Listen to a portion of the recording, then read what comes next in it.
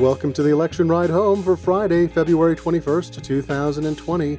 I'm your host, Glenn Fleischman, with a summary of election news. Today, Sanders is the clear favorite in Nevada, but the number 2 finisher is polling at a 5-way statistical tie. The Wednesday debate was watched by a record audience for this cycle and helped candidates pull in piles of cash. Warren signals it's okay for super PACs to spend on her behalf, and Iowa, always Iowa.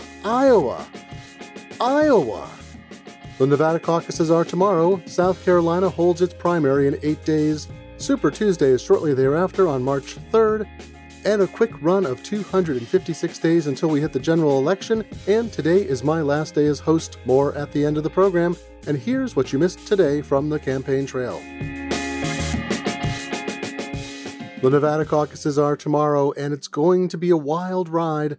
I've been saying for weeks that Iowa and New Hampshire get too much attention, but I do think that the amount of time we've been able to see the candidates in action has turned out to be useful. That's not always the case. Sometimes it's all stump speeches and talking points. But because the numbers are so relatively close and 2 early states so non-representative of the country as a whole, candidates have had to engage in more hand-to-hand fighting, talk to more people in candid settings, and so forth. The scrums and debates don't always reveal much, but the 9th debate a couple nights ago sure did. So while Nevada isn't particularly important in terms of delegates picked up, and Super Tuesday is so close, the state will be a crucible more than usual. It has a lot of union members, and its demographics more closely resemble the electorate nationally. But it's a caucus, so only a subset of potential Democratic voters will be attending, even though efforts were made with early voting locations to open it up much more. Then there's the added pressure of seeing if Nevada can pull off reporting numbers quickly and accurately with the new Democratic National Committee standards of providing more data at each stage as Iowa did, but hopefully not in the way that Iowa did. Even if Nevada goes off without a hitch, I do wonder if caucuses for picking national delegates will end in this cycle. Former Senator Harry Reid of Nevada wants Nevada to be the first in the nation, but I think that's going to depend on performance. Polls are thin in Nevada, and Senator Bernie Sanders is expected to win potentially big. I'll dig into a couple polls in a little bit. Billionaire media mogul Mike Bloomberg didn't campaign there or attempt to be part of it, aside from appearing at the Las Vegas debate on Wednesday. However, the ground game could make a difference, and depending on how well it was played, could provide an upset, or at least a different ranking below number 1. The Nevada Independent has an intriguing analysis of the rural-urban split in the state. While 90% of residents live in the larger urban areas, the caucuses divvy up state delegates in such a way that rural voters have more power in a sort of electoral college way. The paper writes, quote, take a hypothetical 5-delegate precinct in Clark County with about 500,000 Democrats and compare it to a 5-delegate precinct in Esmeralda County with about 100 Democratic voters. It notes that you need heavy turnout to win the 5 delegates in Clark County, but only 5 voters have to appear in Esmeralda to take that prize.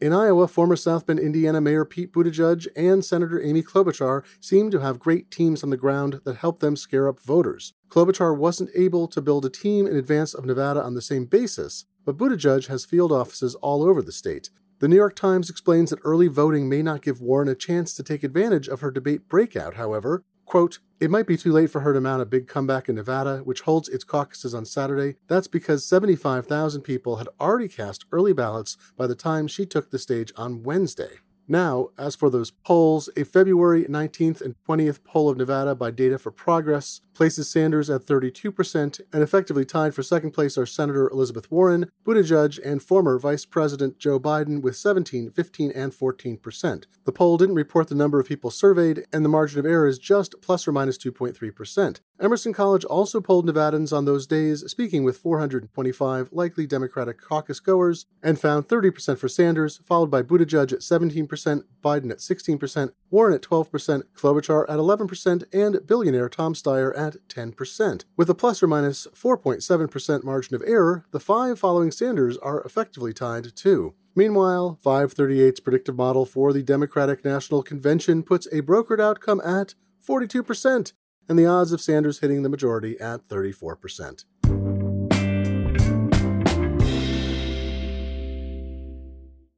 The analysis of the impact from Wednesday's debate continues, of course. Warren won it by a long shot, Sanders did perfectly well, Biden, Buttigieg, and Klobuchar duked it out for how moderate each could be, and Bloomberg was the GOAT. But will the debate have any effect on the nomination process? It's always the question, because one wonders how many people actually watch the dang thing, especially the 9th one. Does a consensus emerge, or does everyone see what they want to from a candidate they already favor? Do decideds move around? Does it have an impact on the many people who didn't watch? We can answer some of those questions. Let's start with the numbers. Lots of people watched the debate. The event was hosted by NBC and had nearly 20 million viewers across NBC's broadcast and cable networks, according to the Nielsen rating service, and NBC says there were another 13.5 million online streams. The broadcast audience alone was larger than any debate in this election cycle and the Golden Globes. Second, fundraising out of the debates was quite good. Both Warren and Buttigieg were starting to skate on thin ice in terms of funds remaining at the end of January, and February was very good to both campaigns. The Warren campaign said on Thursday that it had raised $5 million since the debate started on Wednesday, and $17 million so far in February. Buttigieg's campaign has raised $11 million this month. Sanders continues to rake in fundraising money, getting the large majority of donations at $200 or below. His campaign said it took in $2.7 million on Wednesday, the day of the debate. Warren's campaign, by the way, said it accepted $2.8 million just on Wednesday. Biden's campaign released no new figures for February, and Bloomberg isn't accepting donations. Klobuchar also put out no new information from earlier in the month. Politico ran a mistimed article this morning titled "Warren, Biden, and Buttigieg Dangerously Close to Going Broke," based on the officially filed fundraising and spending totals just released from January, but seemingly excluding the latest informal data yesterday and today. These January numbers are still revealing. Sanders brought in $25.1 million in January, Warren just $10.4 million, Biden $8.9 million, Buttigieg $6.2 million, and Klobuchar $5.5 million. Across the entire election cycle, Sanders leads with $121 million in donations. Buttigieg and Warren follow with $82.4 million and $81.5 million, then Biden with $69.7 million, though he entered the nomination race late. Klobuchar has only raised $30.8 million so far, which makes the $12 million she pulled in following her New Hampshire debate earlier this month remarkable. That debate was hailed as her best presentation of herself to date. Given the escalating staff and advertising costs approaching Super Tuesday, Politico's headline does make sense. Warren paid nearly $9 million for staff salaries and payroll taxes in January, and it's only going to increase. Her campaign tapped a $3 million line of credit and took out a $400,000 loan that month. Buttigieg's campaign just set a $13 million fundraising goal before Super Tuesday to, quote, stay competitive, end quote. In January, Buttigieg and Warren were far outspending what they took in, while Sanders' burn rate was nearly the same as income. He was taking in just about as much as he was spending. By the way, Bloomberg spent over $400 million by the end of January. It's likely above $500 million by now, if not higher. He plans to spend $1 billion even if he's not the nominee. I don't believe any candidate will drop out before Super Tuesday, but the next debate on February 25th will probably be a make-or-break fundraising opportunity, coming just days ahead of voting that awards 1/3 of delegates. That stage will feature the top 5 candidates, and Bloomberg will also be invited, though will he appear? As he has met the national polling threshold. But the numbers make it pretty clear that Super Tuesday will clear the field. Now finally, Bloomberg is chastened and many staffers threw themselves on their swords, but voters may not care. Howard Wolfson, one of Mr. Bloomberg's closest advisors, on Thursday shouldered the blame for the outcome of the debate. Quote, I led the debate prep and I accept the responsibility for inadequately preparing him, end quote, Mr. Wolfson said. And New York Times, quote, in Salt Lake City on Thursday morning, Bloomberg told a crowd of hundreds, quote, so how was your night last night, end quote. He's focusing his campaign on 2 men, Sanders and President Donald Trump. His message on Sanders is straightforward. Quote, if we choose a candidate who appeals to a small base like Senator Sanders, it will be a fatal error. Bloomberg is taking out ads to ridicule Trump in Las Vegas and Phoenix, targeting upcoming appearances that Trump will make in the West. The billboards feature large, uppercase red type and say, Donald Trump cheats at golf. Donald Trump eats burnt steak. Donald Trump lost the popular vote. And Donald Trump went broke running a casino. As for Bloomberg's standing, we'll need to see the national polls out over the weekend and early next week, especially following Nevada, to show what shook out.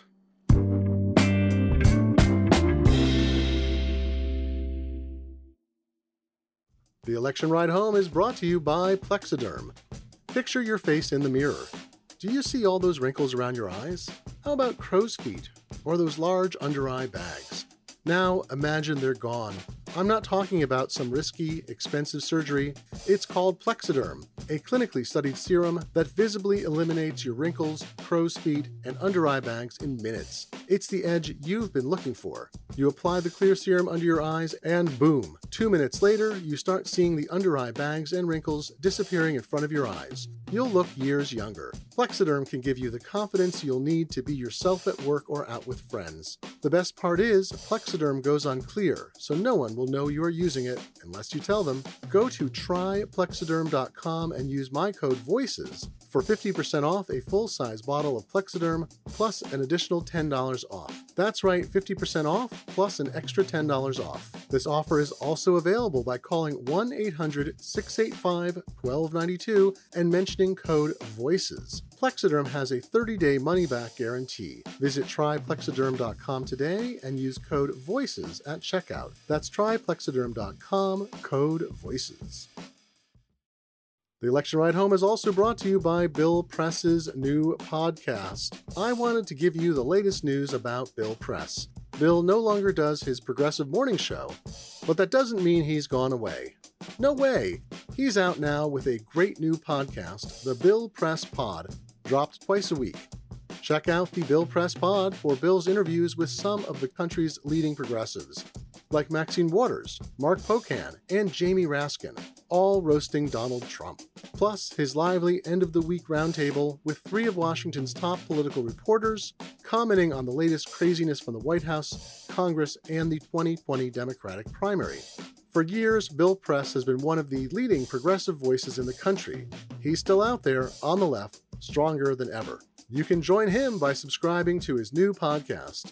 Just go to wherever you get your podcasts, search for the Bill Press Pod, click on subscribe, and you're in for a true progressive experience on the Bill Press Pod.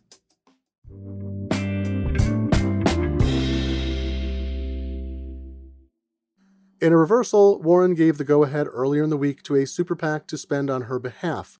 Super PACs allow unlimited spending that isn't coordinated with a campaign and isn't donated to the candidate or a party. Super PACs were enabled several years ago through 2 Supreme Court decisions and have come to symbolize the rampant distortion of the political process by many observers on the left and right. Now, Democrats tend to criticize the very nature of super PACs more heavily than Republicans, some of whom argue that money is speech and corporations have similar rights to people. But many Democratic candidates allow super PAC money to be spent because not doing so is a competitive disadvantage when all those in a race don't agree to disclaim it. And technically, a candidate could say no to super PACs, as Bernie Sanders has, and those entities could place ads and engage in other activities anyway because they are legally independent. Until now, Warren has abjured super PACs. In October 2019, she tweeted from her own account, quote, "It's disappointing that any Democratic candidate would reverse course and endorse the use of unlimited contributions from the wealthy to run against fellow Democrats.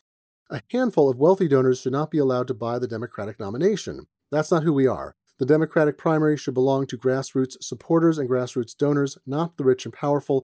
Every Democratic candidate should agree super PACs have no place in our primary," end quote. But a couple of days ago, she said this. Do you want the super PAC supporting you to stand down? So look, the first day I got in this race over a year ago, I said, I hope every presidential candidate who comes in will agree. No super PACs for any of us. I renewed that call dozens of times, and I couldn't get a single Democrat to go along with me. Finally, we reached the point a few weeks ago where all of the men who were still in this race and on the debate stage all had either super PACs or they were multi-billionaires and could just, rummage around in their sock drawers and find enough money to be able to fund a campaign. And the only people who didn't have them were the 2 women. And at that point, there are some women around the country who said, that's just not right. So here's where I stand. If all the candidates want to get rid of super PACs, count me in. I'll lead the charge. But that's how it has to be. It can't be the case that a bunch of people keep them and only 1 or 2 don't. This is realpolitik, or maybe even a little bit of utilitarianism, in that Warren is placing the fact that competitors have declined to stand down ahead of her principle on super PACs in order that she might achieve the greatest good in her mind, which is winning. It's sure to keep debate fires lit, but I do wonder if most voters care. Many people agree with her stance on super PACs, but those who support her largely would prefer for her to win instead of fighting with one arm tied behind her back. Candidates who have dropped out might have the most to say. The Daily Beast quotes Bakari Sellers, who endorsed Senator Kamala Harris, who ended her run in December, quote, It's a level of political hypocrisy that most people who watch from afar hate about politics. You have these purity tests that you don't ascribe to yourself, end quote. Meanwhile, the men. One super PAC has spent heavily on Joe Biden, Unite the Country, placing around $7 million in ads. That included $5.5 million in Iowa, where Biden came in fourth. Buttigieg has had a lift from Vote Vets, a group that has spent nearly $2 million on his behalf. As I discussed recently, a Buttigieg staffer made a public tweet about the former mayor's record and Nevada, clearly intended to signal to Vote Vets to spend in that race. But because it was public, it was probably legal. If done privately, it would have been clearly illegal. Nonetheless, the nonpartisan watchdog group Campaign Legal Center filed a complaint with the Federal Election Commission about the tweet 3 days ago. Quote, the tweet from Buttigieg's agent is susceptible of no reasonable interpretation other than a request or suggestion for Vote Vets, the only super PAC or other outside group supporting Buttigieg's candidacy at that time, end quote. The campaign didn't respond to various media outlets' queries. However, Vote Vets said that it had made, quote, independent expenditures to support the nomination of former Mayor Pete Buttigieg, end quote. Sanders also receives the support of super PACs and regular PACs. He said that he doesn't want it, but he didn't offer the full-throated no that Warren previously did. Here's what he said in conversation with Chuck Todd on Meet the Press on February 9th. You have PACs helping you. They're not necessarily super PACs, but you have some outside groups that are helping you. Maybe you don't want them to help you right now. I don't want them, that's right. But you know they are. Yeah. And there's people, there's $500,000. Some of them are nurses. Call it dark money, yeah. Some of them are nurses, and some of them are immigration activists, and some of them are civil rights activists. I understand that. Yeah. Do you not want their help?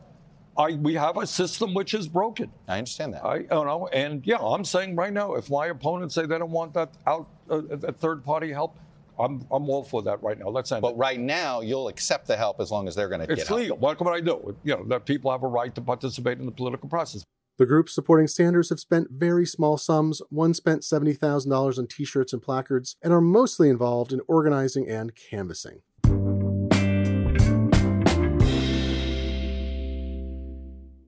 Finally, an update from Iowa. Of course, I was out earlier this week when it was reported, but I can't finish out my tenure on this show without this news. On Tuesday, the Iowa Democratic Party released updated voting counts of recanvassed disputed precincts and said the number of state delegate equivalents, or SDEs, are now 563.127 for Sanders and 563.206 for Buttigieg. Yes, that's 6/100ths of an SDE difference. In percentage terms, it's in the thousandths of a percentage point. Naturally, Sanders gets 12 national delegates and Buttigieg 14. What? Well, that's because national delegates are assigned both by statewide voting and congressional district, and Buttigieg won the sort of electoral college on a couple of those. On Wednesday, Buttigieg's campaign asked for a recount of 54 precincts, and Sanders' group wants a recount of 10, which requires going back to the paper ballot record. The simulation is broken. We are never leaving Iowa. And that's the election roundup for today. I have been your host, Glenn Fleischman, taking over for the magnificent Chris Higgins since January. As a fan of the podcast and of Chris and of the Ride Home gang, Brian McCullough and James Welsh, it's been a pleasure to be in this seat. However, other obligations are pressing, and I am delighted to hand off the podcast to Jackson Bird as we approach Super Tuesday. Please keep listening to Jackson as he takes on the most important event on the election calendar this year and beyond. It has been my privilege to be your host, and thank you all for the feedback. Come back on Monday for the next installment of Election Ride Home, and have a pleasant weekend.